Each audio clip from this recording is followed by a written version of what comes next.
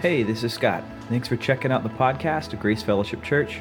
Hope it's encouraging for you and helps you take your next steps in your faith journey. Enjoy. Thank you guys. Oh, the best of the best.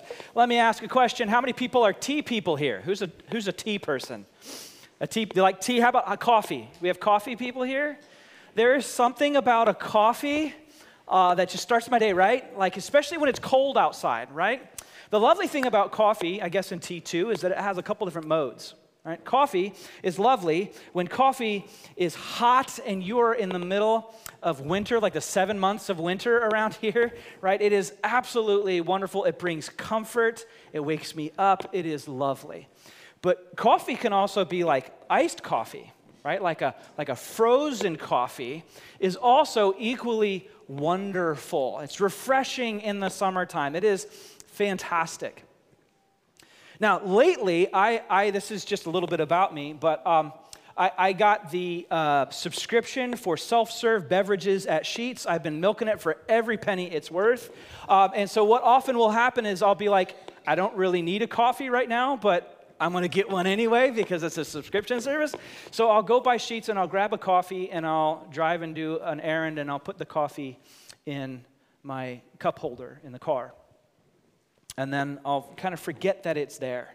Well, a few days ago, I forgot that it was there. Lots of creamer in the coffee. And the next day, I was doing something, and I was just mindless. I just forgot.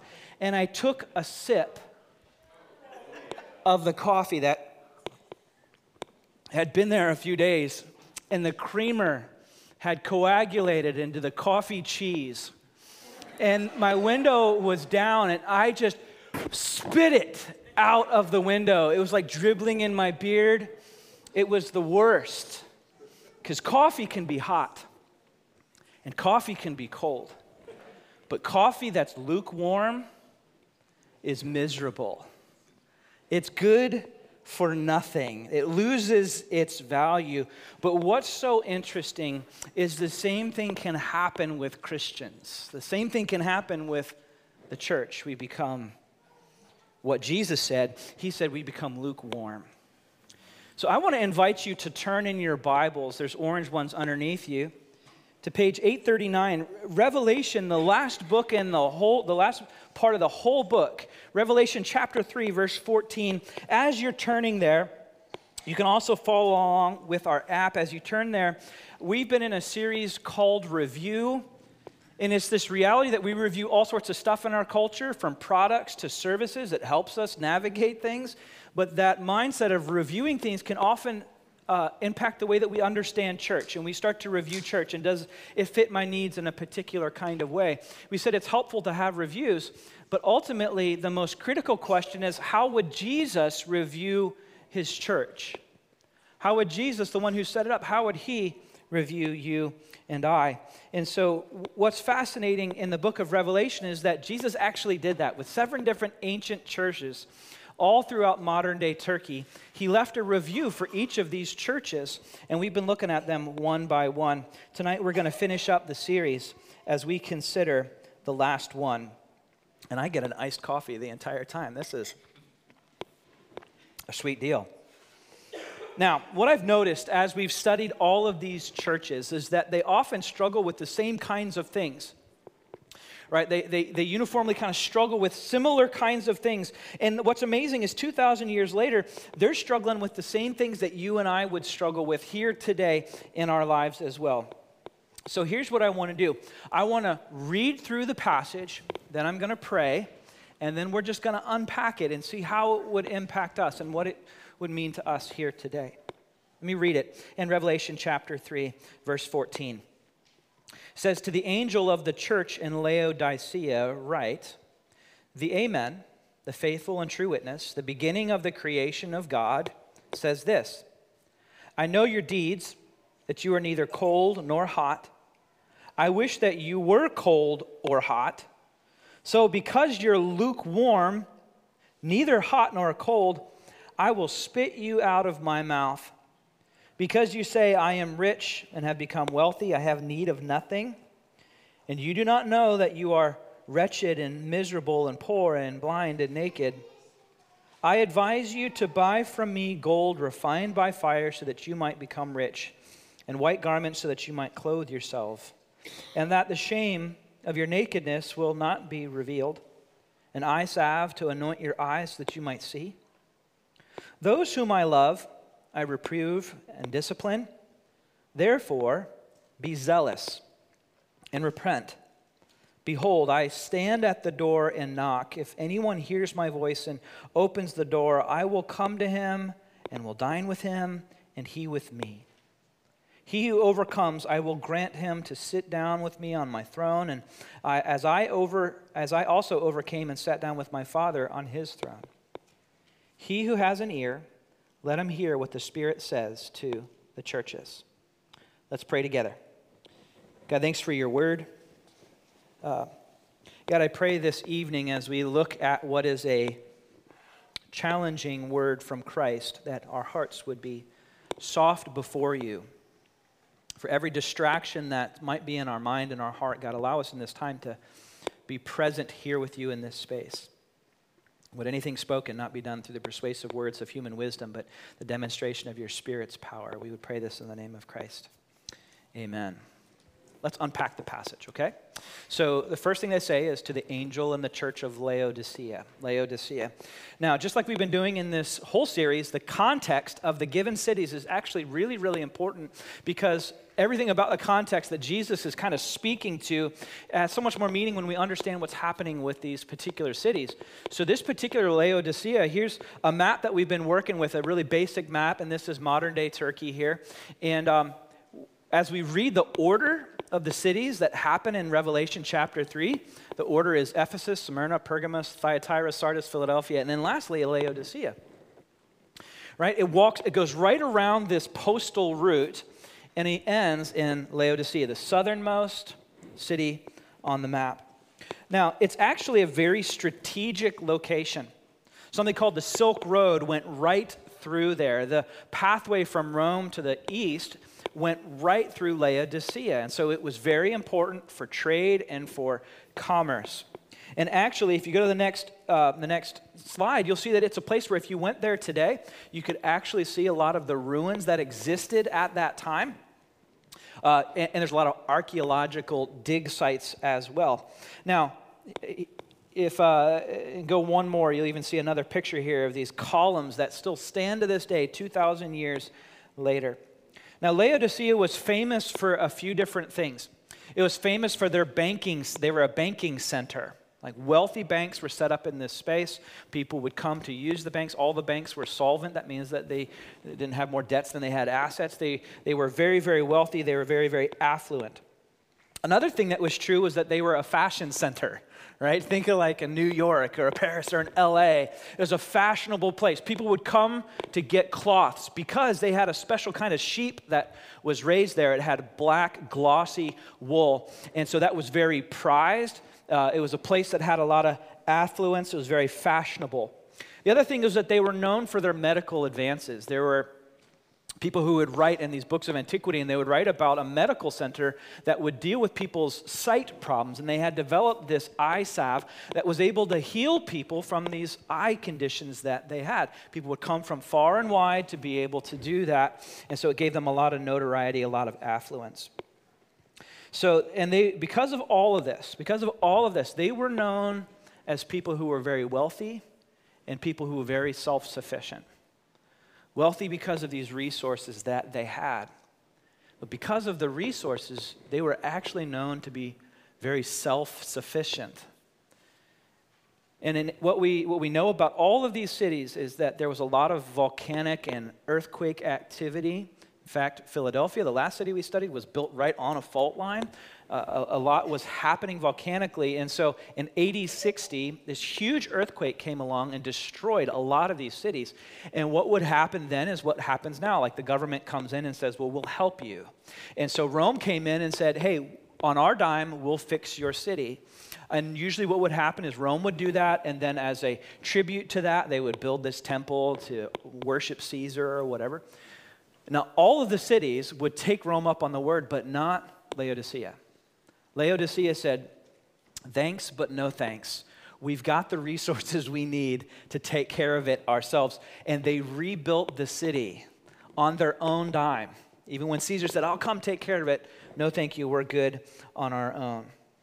So that's the people that Jesus speaks to then when he says this. He says, these are the words of the Amen, the faithful, the true witness, the ruler of God's creation.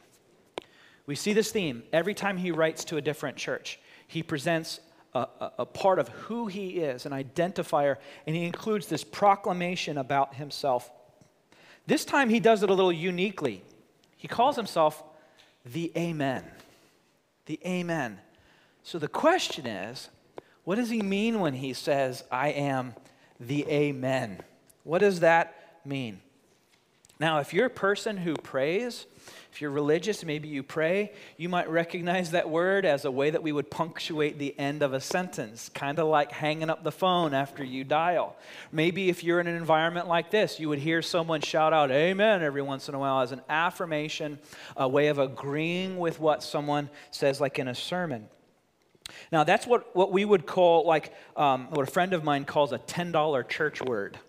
It's like a lofty word, like the word anointed, and it's used in church services, but it gets used in such a way that sometimes we might lose the meaning that it actually has over time. Amen is an example of that. Now, amen in the Bible, here's what it meant. It meant truly. It meant assuredly. It meant let it be so. So when we say amen at the end of a prayer, for example, we're not just putting a period there. We're saying what has just been spoken, let that be so. Let it be made certain. Now, in the first century, this word amen, it actually was used at the end of a legal document. So if there was a contract that was being drawn up in a way to say, like, I mean what I say, someone would write on the bottom of that, amen. Let it be so. I am guaranteeing the efficacy of this legal document. So when Jesus steps in, he says, I am the amen. He's not just saying, I am the period, or even the exclamation point. He's saying, I am the guaranteed surety of God's promises that it will be acted upon, that it will come to fruition in me. His word is valid and binding. He's saying that I am the one that's going to fulfill all of the promises that God has ever made to his people.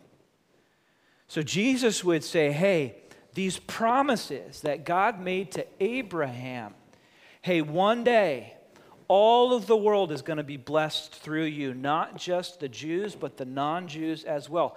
Jesus would say, I'm the fulfillment of that.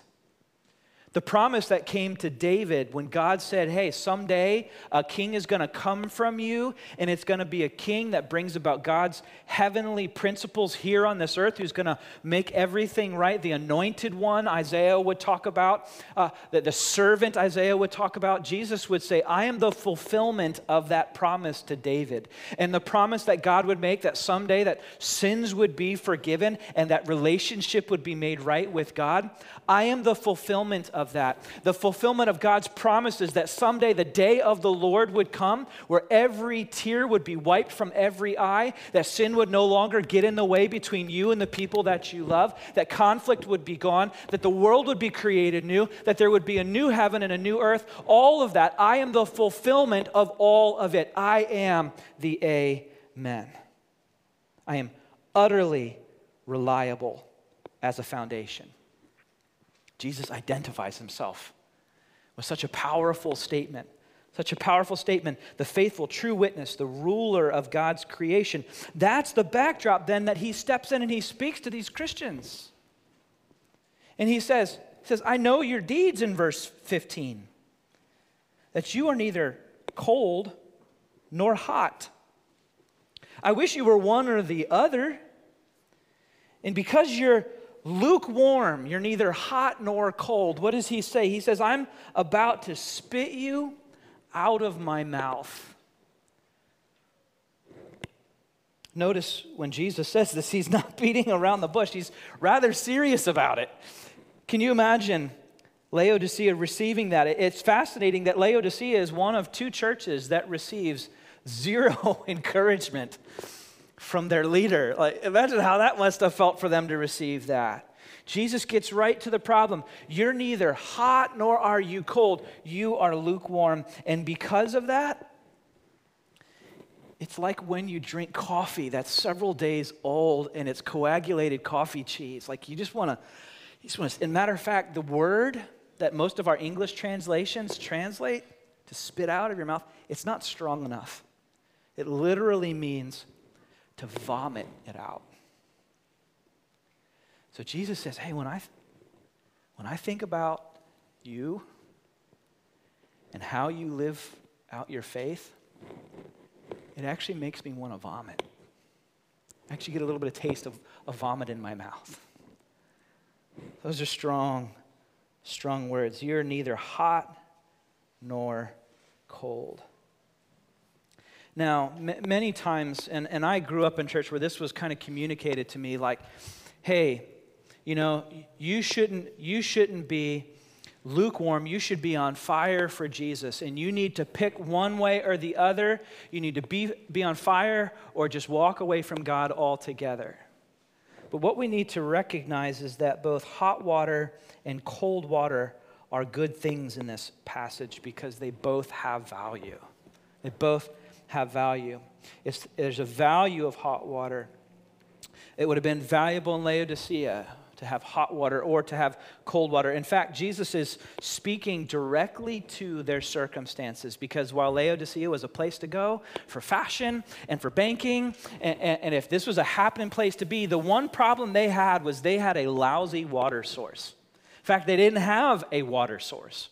If you went a few miles away to a town called Hierapolis, it was well known as a place that had hot springs. In fact, today you can go and just everywhere you look, there's these little pools of like mineral-rich hot water. It's like little jacuzzi spas everywhere. You can go and use them for free. And they were known as things that had a healing property to it because of the mineral richness of the water. And then about 10 miles away in a town called Colossae, which is where we get our New Testament book written to the Colossians, they were well known to have really fresh, cold spring water. And it would have been refreshing to those people that would seek it out. But Laodicea didn't have any of that. But they said, you know what we're going to do? We're going to pull ourselves up by our own bootstraps. We're going to use our resources and our engineering. And so what they did was they built an aqueduct. And there's a picture of that here as well. These pipes that they would take the water across the countryside from these hot or cold locations in order to bring water into their city. Now, the problem was this. By the time it went across the miles to get there, and it's an impressive engineering feat for that time, by the time it got there, the water had become lukewarm, and all of the sediments that were in that water kind of leached out, and so these pipes and the whole system became putrid. Historical documents talk about how putrid the water was in this city. So when Jesus talks about being lukewarm, he's using this metaphor that would have been well known in that culture to them. And he's saying, this is not just about your water source, this is about your spiritual faith walk. And you've become lukewarm. You've become casual in your faith. You're more concerned with being comfortable than with following me, and you're playing it safe. And here's what he was trying to tell the church. He was trying to tell the church that a half-hearted faith is good for nothing. A half-hearted faith is good for nothing. You're not bringing healing and comfort like warm water, like hot water would. You're not bringing refreshment. You are lukewarm. You're not all in. Half-hearted faith that is comfortable and safe. It's easy, but it's really of no value to me. And so Jesus says, I want to spit it out. I want to spit it out. And then Jesus does them the favor of saying, this is how you got to where you are. In the next verse, verse 17. He says, you say, I am rich, and I have acquired wealth, and I don't need a thing. See, they had all their needs met. They had all the resources met as well. They had all the gold that they wanted, and they were so wealthy, and they became independent, and so they said, I have no need for God. And that led them to this place where they started to depend on their wealth rather than trusting on God's providence in their life. And it led them to this place where they slowly became spiritually numb because their money and their wealth could provide everything for them. And it's really easy to find ourselves in the exact same shoes when we depend on something other than God. And so the question that I want me to wrestle with and you to wrestle with this weekend is this. What do you depend on more than God? What are you depending on more than God? What are you banking on? And for these Laodiceans, Jesus calls it out. It's your wealth. It's your wealth. It's what you've amassed, your material resources. And truthfully, we could probably identify with that as well. So it might be this. It might be like the Laodiceans. Your business is booming, and as long as it keeps going in that direction, I can take care of all my needs and all my desires. So God, I really don't need you. Maybe it's your education. You're a doctor, you're a teacher, and as long as you have that backbone of your education, that's the thing that's going to lead you into the future. It's your foundation and your security. Maybe it's your savings account, your 401k. You've sacrificed to have that nest egg. It's the shock absorber that helps you deal with the blows of life. And things keep, as long as the stock market's doing well, as long as that's there, you're set for life. Maybe it's this. Maybe it's a relationship. And as long as you have that boyfriend or that girlfriend, that husband, that wife, that child, as long as you have that, you'll be okay. Now, here's the thing. None of those things are bad or wrong. None of them are. It is a good thing to plan for the future. It's a good thing to have healthy relationships. It's a good thing to work hard for your life and the things that you need. But here's the deal. They're not bad goals. They're just terrible gods. In truth, many times we think of sinfulness as going towards bad things. But many times what happens is sinfulness is when we take good things and we make them ultimate things. And we rely on them more than we rely on God. This is what St. Augustine, a monk who lived a long, long time ago, this is what he referred to as disordered loves. Disordered loves. Sometimes I've found that it's hard to identify where our loves might be disordered. But one way I've learned to find where those things are true in my heart, where maybe I'm relying on something more than God, is I follow the conflict. And I follow the bitterness. Because where there is conflict in my life, oftentimes it comes from a place of there's some sort of idol attached to it. What do I mean by that? Well, when your business is going well, you feel on top of the world. But maybe when it's taking a downturn and now you have to go through your first or second round of layoffs and now you're a monster. Why? Because your foundation was starting to get eroded at. It was starting to be chipped away, and it's like, man, this is my everything. What am I going to do if it's not there anymore? And all of a sudden, your spouse is like, well, why do you spend all your time on your business? And I feel like the family takes a back seat to that. So it's this conflict that comes because it's this foundation for you that's tied to what the Bible talks about being an idol for us, when something's greater than God. Jesus would say, hey, I'm your source. I am the amen. I provide for you. So like when the job market dries up or shifts and now your education isn't worth what it was before, or maybe when someone starts like questioning your rationality. I remember having a guy who, there's this collision with him, he was super brilliant, and someone questioned his rationality. And he's like, I am the model of rational thought. Someone had chipped away at his source of identity, and they started to pull on this idol in their life. Or when the stock market flips and now your nest egg is worth 2/3 of what it was, and now your anxiety starts rising. And when your spouse goes to the grocery store and now they buy the name brand orange juice rather than the Weiss brand orange juice, you're like, why would you do that to our family? There's a conflict. Orange juice maybe is one of those things you don't cut corners on. I admit there's certain things in life that are like that. But there wasn't conflict before, and now there is, because it was an idol and it's attached to your heart. That happens. Many of us can put our hope in relationships, and now when your best friend starts ghosting you, when they don't hang out with you, when they find a new group of friends, when the spouse isn't there anymore, when your kids leave the home, maybe there's nothing even disease, but you find yourself not having the same foundation. And it's like my everything was poured into raising them, and now they're not in the house. Who am I? What good am I? What do I bring to the table? What worth am I? See, it's your foundation, and it got pulled away. What happens is this, is we depend on these things. And the Laodiceans, it was their money. We depend on something other than God. And when we do that, here's what we say. We say, God, I don't need you. This is sufficient for me. God, I don't need you. You know, we wouldn't say it that way out loud. Like we may have never confessed that with our mouth, but we live that way. As long as my finances are in order, God, I'll just leave you there because I've got this.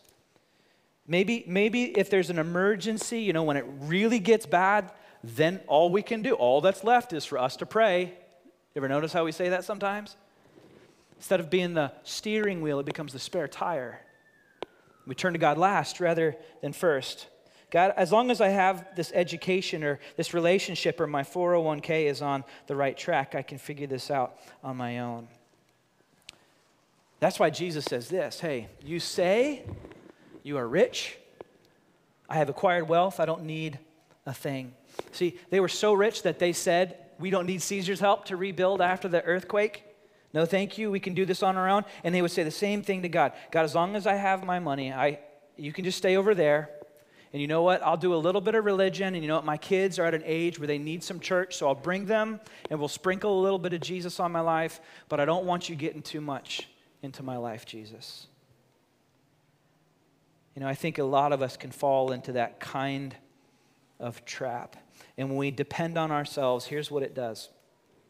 It sets us up for spiritual failure. And it sets us up for personal frustrations. When now your spouse isn't there, or they didn't treat you the way that you want them to, or the money's eroding, or I'm not on top of my game like I used to be in my career. And it tees us up for the enemy, and it tees us up, like the Laodiceans, to be lukewarm. Think about this for a second. Jesus is telling them, hey, listen, I am the Amen. I am the greatest foundation you can build your life on. I am the fulfillment of all of God's promises. I am the ruler of creation. And the Christians there are saying, nah, I don't need you. That's why Jesus said, I will spit you out of my mouth, because you don't even see it. You don't understand. C.S. Lewis observed this. He said, Jesus Christ produced mainly 3 effects: hatred, terror, or adoration. Either people hated him, or they were terrified of him, or they adored him. But there was no trace of people expressing mild approval. Mild approval. This is the condition that plagued this church. And is it the condition that plagues the church today and our church today? Mild approval. Jesus, I want a little bit of religion in my life, and I make sure my kids understand the whole Bible thing, and I don't want them to turn out like a Muslim or an atheist, so I want them to be Christian. So we're going to sprinkle a little bit of Jesus. We're going to be here once every 4 to 8 weeks. But I don't want God really calling the shots.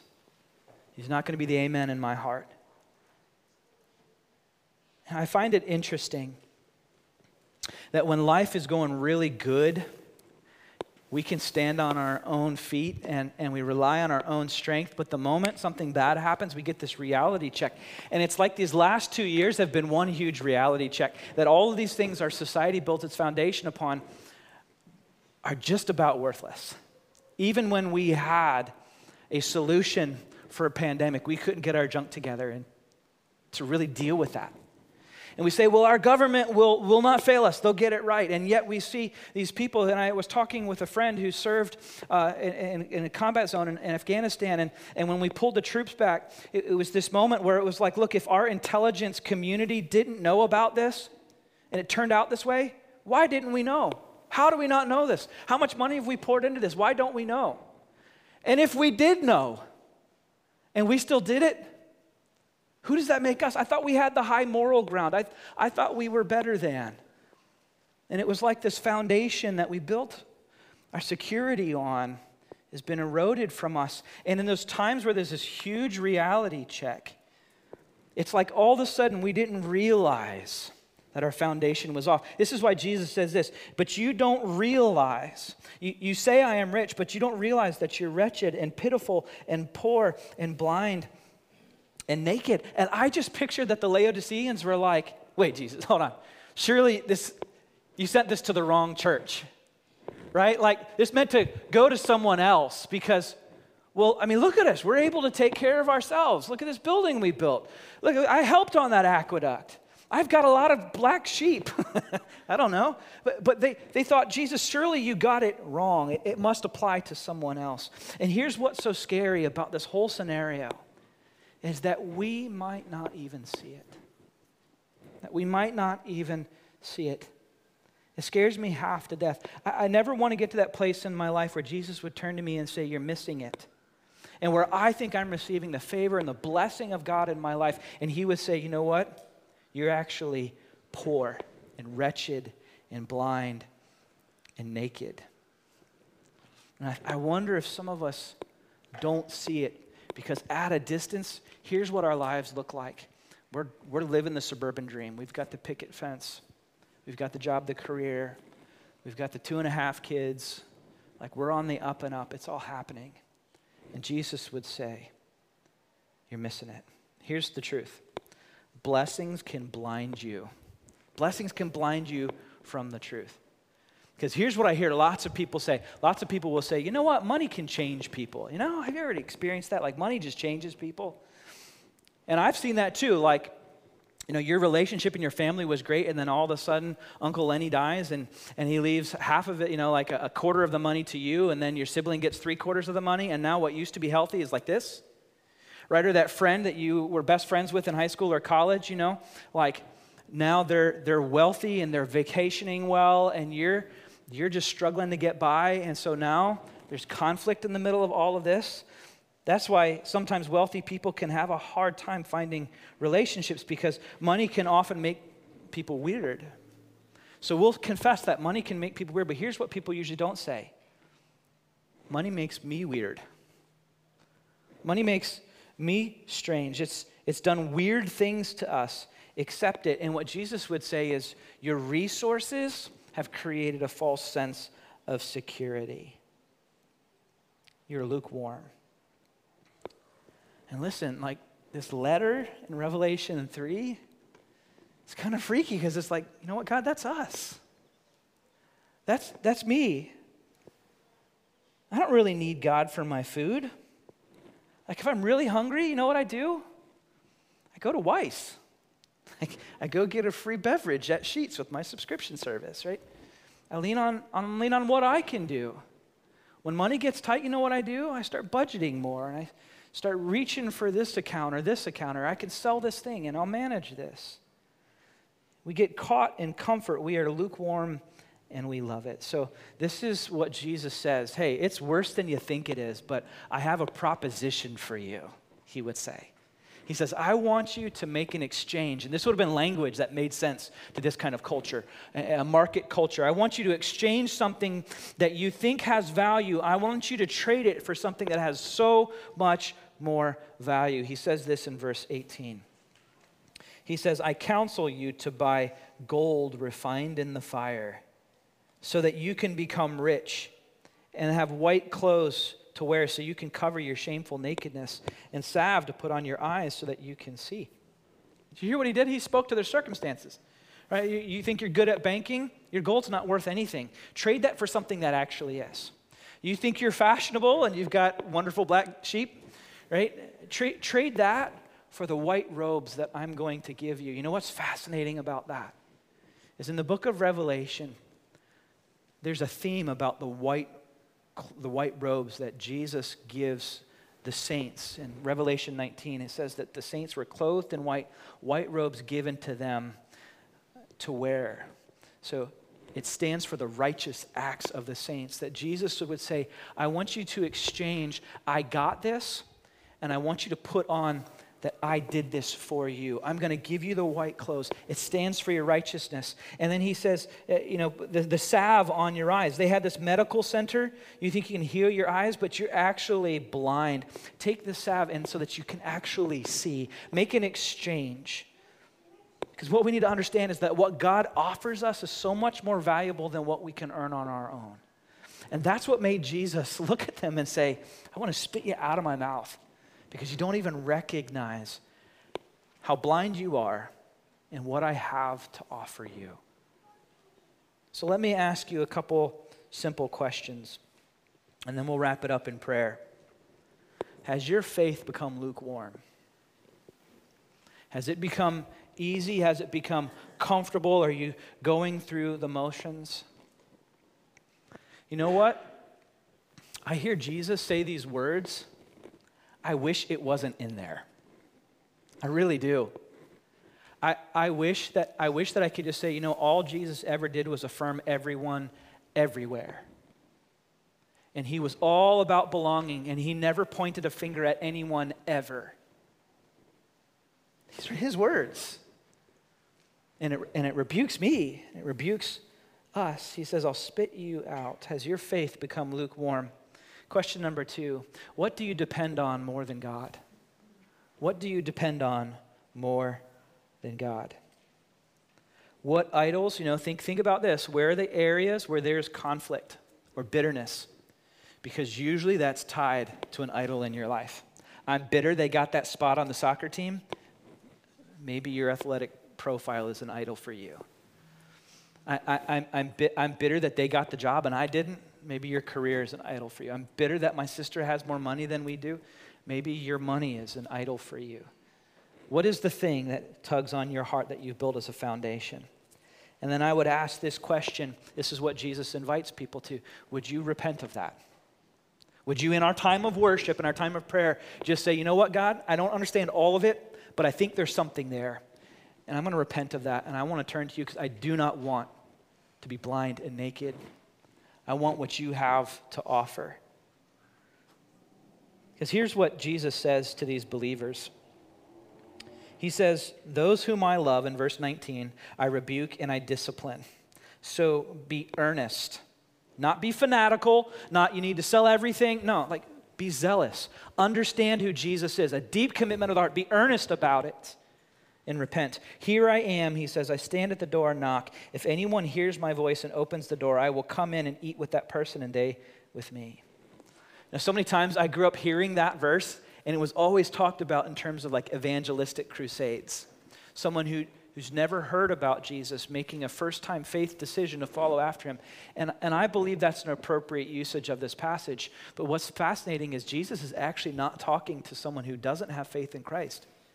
He's actually talking to the church. He's talking to the church. These people who thought they had it all together, and Jesus is saying, look, I'm on the outside, and I'm knocking. Look at his posture. He's not pounding.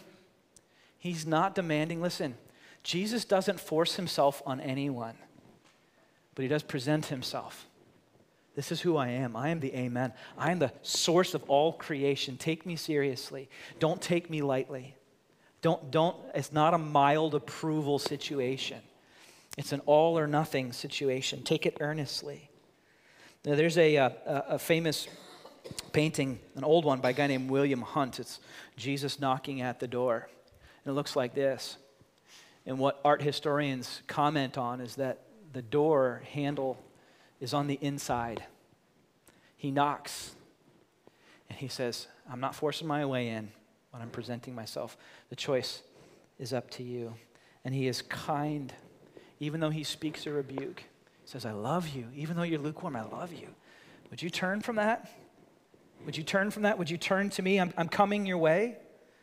So the question is, in our lives as Christians, because even when you think I got over one of these idols, it used to be my career, now it's my family, there's always going to be another thing that's taken a piece of your heart and trying to pull it in. And there's always going to be the constant attitude of repentance and turning to him. And so the question is, will you have a hard heart and say, I got this, God. I don't need you. Look what I can do. Look at my car runs great. I've got all the money. I've got all that I need. I don't need you. I'm not going to repent. Or would you soften your heart and say, I recognize that I'm blind, and I recognize there are other idols at play here. Jesus, I don't want that. Root that out of me. Root that out of me. He says, behold, I stand at the door and knock. Verse 21, this is how he closes out, and then we'll close out in prayer. He says, to the one who is victorious, I will give the right to sit with me on my throne, just as I was victorious and sat down with my Father on his throne. Whoever has ears, let him hear what the Spirit says to the churches. Let's pray together. Jesus, this is hefty things. This is hefty stuff that I don't know that any of us can say we would escape from unscathed.